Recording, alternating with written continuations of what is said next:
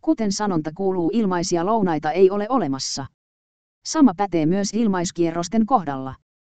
Vaikka ilmaiskierrokset itsessään ovat pelaajalle täysin ilmaisia, tulee niistä mahdollisesti kertyneet voitot kierrättää ennen kotiutusta. Kierrätysvaatimus siis tarkoittaa, että ennen kuin voit lunastaa ilmaiskierrostesi voitot itsellesi, tulee sinun panostaa voittamasi raha uudemman kerran kyseisen kasinon peleissä. Kierrätysvaatimukset ovat kasinokohtaisia ja siksi kierrätysehtoihin kannattaa aina tutustua ennen bonusten ja ilmaiskierrosten vastaanottamista. Tällä hetkellä kierrätysvaatimus vaihtelee suurin piirtein 35x-60x välillä.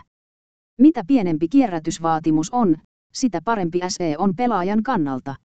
Esimerkiksi, jos kierrätysvaatimus on 35x ja olet saanut 10 euron voiton ilmaiskierroksilla, tulee sinun kierrättää kyseinen summa 350 euron verran.